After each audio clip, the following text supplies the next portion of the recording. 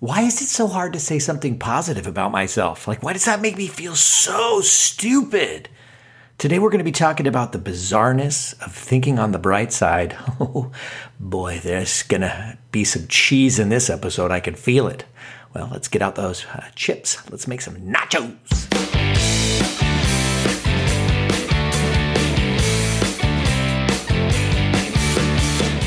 You are listening to ADHD Big Brother, the podcast for adults struggling with their ADHD and comorbid depression symptoms. Yeah. I'm your host, Russ Jones, author of Descending to the Top, believer that you can actually have a smile in your life despite this diagnosis. So let's make some sense out of this struggle. Let's learn some stuff. Let's laugh at some stuff. Ladies and gentlemen, here's some stuff. Oh, the synergy and the timeliness of this episode. Well, first of all, hey, hi, how you doing? Welcome to the podcast, or thank you for inviting me into your ear canals today. A couple of things fell into place that got me to thinking about negative thinking. Statistically, people with ADHD do a lot more of it because we have statistically heard many, many more criticisms from others growing up. Statistically, it is a statistic. It is a statistic. Google it. I dare you. Put in the search bar, negative messages, ADHD, and behold. Ugh. Let me start out by sending a shout out to Sam, who posted about the ADHD Big Brother podcast on Metafilter. Super nice, very kind, totally made my day, got my kids stoked. So thank you, Sam. It was really awesome, and I appreciate it. And I'll put a link to in the show notes if you guys want to check him out and read it. But I just happened to be looking at my stats one day, and there was this ridiculous spike in podcast downloads, and I was like, well, that doesn't make any sense. I'm not complaining, but what the hell's going on here? Something is amiss. Something is awry. And then I got a message from Sam on Instagram saying, hey, here's a link, wrote an article, check it out. So it's super cool. So this shout out, it's actually going to tie into the topic today about negative thinking. You'll see. So do you guys ever find yourself stuck in negative thinking about dumb shit, inconsequential stuff?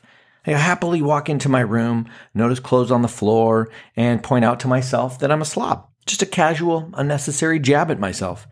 Or I catch myself in the mirror without a shirt on and I think, ugh, why can't my fat disseminate throughout my body? Why does it all have to be in my gut? I'm such an ugly loser. My skull spaghetti of a brain seems to always be on call to point out what needs fixing. What are some problems? What isn't right? Where am I currently failing? Where do I suck? Because if there's nothing to fix, then what's a brain to do? Let's drum up something negative. In psychology class, we were studying happiness as well as different therapeutic interventions in mental disorders. And I gotta say, I have a real affinity towards the cognitive behavioral model of treatment, especially for the kind of stuff that tends to come up with our ADHD brains. And you've maybe heard me talk about this in other episodes. It's a type of therapy that deals with distortions in our thinking, automatic thoughts we might have that lead to troublesome behavior, rejection-sensitive dysphoria type stuff, impulsive reactions that are maybe not thought through, or we can't let shit go, we obsess on it. And in the cognitive behavioral therapy model, there are a number of categorized cognitive distortions. And really quickly, a cognitive distortion, it's an automatic negative thought that's false, that feels true in the moment, and so we believe it to be true. One of them is called discounting the positive. And this distorted thinking is where, you might receive positive feedback or get a compliment, but you think, no, this person is just being nice. They don't mean it. It's not true because I'm really actually awful. You discount the positive. And so the behavior that manifests is in alignment with that distorted thinking. So maybe we attempt to possibly correct the person who maybe paid us a compliment. Hey man, you have a really nice singing voice. And we're like, no, I was so gravelly and I missed so many notes. And then that creates a really weird situation where this person who paid us a compliment feels like, wow, I paid you a compliment. Now you basically are calling me a liar. I feel weird. It's almost as if there's some level of comfort in some of this negative thinking because it comes automatically. It feels so natural. There's no effort involved. And that's what makes it so dang hard to discern sometimes. So it feels natural. Natural always feels like the truth, doesn't it? Like, oh, it just came to me. So that it's got to be true. And in the moment, it absolutely is to us. And the behavior that results is in alignment with that, and that can be a problem. Now, what if somebody paid me a compliment and I don't know, I accepted it? Like, thank you so much. Oh my gosh. That feels unnatural. It feels like I'm forcing it. It makes me have to pretend something that maybe I don't believe. I'm going to thank someone for giving me a compliment when the truth of how I feel is that I suck. That's gross. It feels so uncomfortable, so it's got to be false. But that is actually false. And so then I guess what I'm trying to say here is that in this case, two negatives might just make a positive. Because just because it makes us uncomfortable just might mean we aren't used to it. It's like a new pair of shoes. They're friggin' awesome, but you gotta wear them in a little bit before it truly feels comfortable. So in the cognitive behavioral therapy model, we identify the situation and the automatic thought it elicited. And my automatic thought is they're lying and they're just trying to be nice. So I might journal this out later, might reflect on the situation. And this is what's called a thought record. It guides us through a process. So in this journaling, what I'm doing is I'll identify the situation. It's the shitty thought that I had that I don't like that I had. Perhaps I became aware of this during the awkwardness when I chose to deflate the compliment. But something triggered a negative thought, and then the thought record helps us uncover if there's potentially a distortion here. And in this case, it would be discounting the positive. Another distortion, it's called filtering. And I'll take Sam's post that was so nice, made me feel so good. Filtering is when you filter out all the positives and you focus on a negative. So in his article, amazing article, right? Amazing compliment to have someone recommend your work. That's uplifting. It inspires hope. It's great. And so filtering would be, now let's say I read all the comments after his article and somebody posts something negative. And regardless of how many kind things maybe have been said, the brain latches on to the negative and it filters everything else. The brain is like, see, I told you. You knew you were an idiot. You knew you sucked. And there it is, validated. But what about everything else? What about all the other comments? What about all the other kind things that people have said in the past? In filtering, we filter that out. Filtering is one that doesn't affect me as much anymore. I think because I've just done that work enough times. You know, you do something enough, you do these thought records over time. It's like doing your multiplication tables. You're like, this one I know, 2 times 2, it's 4. 8 times 7, that's 56. I got it. I know my tables. So it's the same here. You catch yourself in the moment, you work through it pretty fast in your head, you move on with your life. And I should give you guys a heads up. I'm just using Sam's article as an example. I don't actually know if anybody had anything negative to say. That's the best way to avoid filtering is to don't do the thing in the first place. So if you're reading the article, don't go sleuthing for a negative comment. And if you find one, don't tell me about it. I don't want to hear it. Or here's another good one. Do you guys ever post in social media and people are saying all these wonderful things, but there's one troll in there that says one really negative, nasty thing. And that drowns out all the noise of the positive comments. That's filtering. And that, my friends, is a cognitive distortion. The caveat here, I should disclaim, it should be a disclaimer, is that this is not trying to force feed positivity or create some alternate glowing reality. Some things in life do suck. Some things in life we did screw up on. And sometimes it's not a cognitive distortion. It's just the good old-fashioned truth. And so the work we do in these cases, called thought records, it's the ability to identify this, discern the truth, weigh out the evidence, what's true, what's false, and then where needed, find an alternative way of thinking, adopting a new outlook, and the outlook that we would like to have in this situation, were to it occur again in the future. This process, I will recognize it's made difficult in that it goes against our ADHD brain grain. It can be a process. And we, ADHD folk, we don't do processes. Processes suck. We do fix this shit right now. I need it done all the way right now. And that leads us to a very common cognitive distortion, which is all or nothing thinking. We have to do everything perfectly right now, or we suck and we are a failure and we're hopeless. Ooh, that one's a doozy. Alrighty, this is now where we're going to bring out the cheese. Oh, this charcuterie board of cheese. We have to practice being grateful. Oh, God, that's like a stinky Gouda. Ugh, girl. We have to practice being grateful and kind to ourselves and saying positive things. Oh, God. Spiritually, I'm throwing up right now. Oh, God. Isn't that odd? Isn't that weird though? Like how thinking positively can often feel like total cheesiness and stupid, and feeling negative usually feels like, hey man, I'm just telling it like it is. I'm being honest. That's just me. It is incredibly helpful to practice this gratitude stuff. It might feel ridiculous, but I mean, here's the deal. Like think about the other things in our lives that we practice for our health, that if we thought about it, it's really pretty odd. People actually lie on their backs in the middle of a room filled with other people, and they repeatedly push a steel bar up and down, up and down, up and down. And they just keep doing that until they're exhausted. And then they take a break. And then they lie back down on that thing and they push the steel bar up and down, up and down, up and down again, repeatedly until they're exhausted. And then when they're all the way done with that a few times, they get up and they move to another part of the room, and maybe they grab a cable and they pull on that up and down and up and down and up and down until they're exhausted. What the hell's going on there? It's just a human being pushing and pulling away. And for what?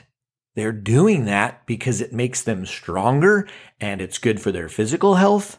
That's interesting. You know, there's people that will literally sit down on a cushion, crisscross applesauce, with their posture fully upright, not really that relaxed seeming, not from how it looks. And they sit there for 20 to 60 minutes. What are they doing? They're doing nothing. They're doing nothing. Or scratch that. They are focusing on one thing, like they're breathing, and that's it. For 20 to 60 minutes, they just sit there and they shut up and they focus. And do they get distracted? Yeah, especially if they have ADHD. The whole thing could be one long distraction. And you think, well, isn't that boring? Yeah.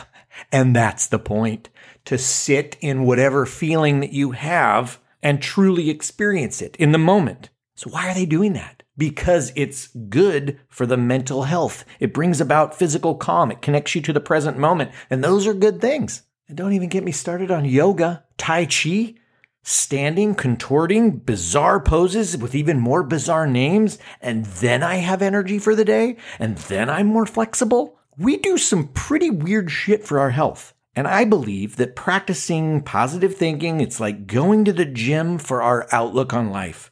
These outlooks for us with ADHD and comorbid depression, it doesn't just occur naturally that often. And just like going to the gym or meditating or yoga, it feels weird. It feels awkward, uncomfortable, might not feel natural. And if you're like me, then you think, well, I don't want to fucking do this.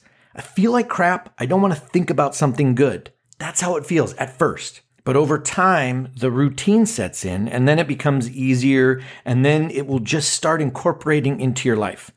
Like you go to the gym, and after a year, you're stronger. You realize, oh my God, one day you brought all the groceries in one trip. You're like, wait a minute, that's not who I am. I'm 2-trip guy. And now I'm a 1-trip guy? It's the same amount of groceries? Yeah, because you got stronger physically because you went to the gym every day. Or you meditate for a year and then you realize, wow, things don't rile me up as much as they used to. I'm actually more calm about things. That's neat. And then maybe if we take like 10 to 15 minutes a day, sprinkled throughout the day, to contemplate, to force our skull spaghetti, to contemplate what might actually be good in our lives, what is bringing me joy right now, or whatever cheeseball thing we want to force our brain to think on, I wonder what that might do to our overall happiness over time. That half-empty glass might actually start looking half full, you know what I'm saying? Or when we're having a shitty thought, we might catch it sooner, or instead of dwelling on it, we might find a shortcut out. So I can vouch for a couple of things here. I'm not just spouting random stuff at you guys. This is evidence-based stuff. It's cognitive behavioral type stuff. And if you can afford the therapy to practice that, that's amazing, especially for all the negative self-talk that we grew up doing. That negativity is so automatic, it feels like truth. And that negative self-talk, when you deal with ADHD and comorbid depression, that can be rough. So that would always be a good idea, is to get with a CBT practitioner. But if you can't afford it, if you still feel like you need the help, reach out to me. I mean, send me an email. Honestly, for those of you that have reached out, you know this. I love this stuff. I love you guys. And I'm fulfilling a sense of purpose doing this. You know, it ain't paying my bills yet, but it feels like a good duty to have. And I feel like cognitive behavioral, it just goes hand in hand with learning ADHD skills. The CBT deals with the thoughts and the feelings, and then the ADHD skills deals with the executive function issues, with ADHD and how to deal with ADHD, time management, organization, motivation, getting started, task paralysis, that's what the ADHD Big Brother program, that's what that's built for, is this ADHD skills. So I'm going to make these cognitive behavioral therapy worksheets, these thought records. And if you guys are interested in them, send me an email and let me know, and I'll send them to you. And just so you know, this isn't me asking you to drink my Kool-Aid. This, like I said, this is all evidence-based processes. I'm not inventing something from scratch here. There are plenty of books out there on the topic. I own half of them. I'm into it. I'm just going to make them visually appealing and simpler to understand and do, the way I view them and the way I do them. That's sort of my jam. I like to simplify things for people, and it'll be more fun. We're going to put the fun back in dysfunction. Hey, let's go. So if you're interested, let me know. Russ@ADHDBigBrother.com, or you can go to the website, ADHDBigBrother.com. Click on the contact form. Just say, hey, man, when they're ready, send me the worksheets. And if you send them to me before they're made, I'll just give them to you for free. And then after the fact, they'll probably only be I'll bundle them up, maybe sell them for $7 or $10 or I don't know, $7,000. It just depends on how cool they are. So I use the worksheets for a couple of reasons. One, I'm not in therapy at the moment. These are penny pinching times right now, and they work for me historically. So really quickly, the worksheets, what they'll do is they'll guide you through a negative situation, a feeling, an automatic thought. You'll get a list of the most common cognitive distortions. You'll be able to work through the situation, uncover a potential cognitive distortion, play out the evidence, find a possible alternative way of thinking if needed, that you can adopt. You can try it on like a fuzzy, cozy hat that covers the ears real nice on a winter's day. Something to snuggle up on the old noggin. Here's a quick, speedy example of one. Let's say I asked a girl out. She said no. I felt worthless, and I thought, I'm such a loser. How embarrassing. I'm never going to find love. And looking at that and the list of distortions, I see that, well, this could be overgeneralization. I'm taking one situation and I'm creating a global negative outlook. So I look at the evidence that this outlook is true and false. I can see that I have no way to predict the future. There are 1 billion people on the planet. I may actually find love. My new outlook is that while it is a bummer that she said no, I was actually hopeful, and that doesn't feel good. Well, now I'm one step closer to finding my someone. One person has been ruled out. Always helps to imagine that you're dealing with a friend in these cases, right? How would you guide your friend through this situation or answer those questions, right? You wouldn't tell your friend, well, you actually you are a loser, and you won't ever find love. You nailed it. The worksheet is your friend, and you are guiding your friend into a more positive outlook where needed. Alrighty, summary time. Reach out if you guys want the worksheets when they're ready. No ETA. I'm hopeful in the next couple of weeks. Also, practice gratitude. Go to the gym for your spirit. What are you grateful for? Of all the shitty, shitastic, shitterifical shit that is going on in your life, what might you be grateful for? Those shoes? No traffic today? Your kids are always, that's a daily gratitude right there. Do this exercise literally right now. Think of these things that you're grateful for. Do it while I'm saying all the same stuff that I say at the end of every podcast. What are you grateful for? And don't forget to rate and review the podcast if you're finding value out of it, and subscribe. Click on the subscribe thing that alerts you when a new episode comes out. So what else are you grateful for? And please consider sharing this episode like Sam did. And let me know if you did so I can show my kids and be all like, hey, look, someone recommended the show. Hey, guys. And they'll be like, oh, my God, that's so awesome. My kids celebrate like you wouldn't believe. And what's the third thing that you're grateful for? And with that, I hope you guys have a fantastic week. And I will talk to you. What are you grateful for? Later.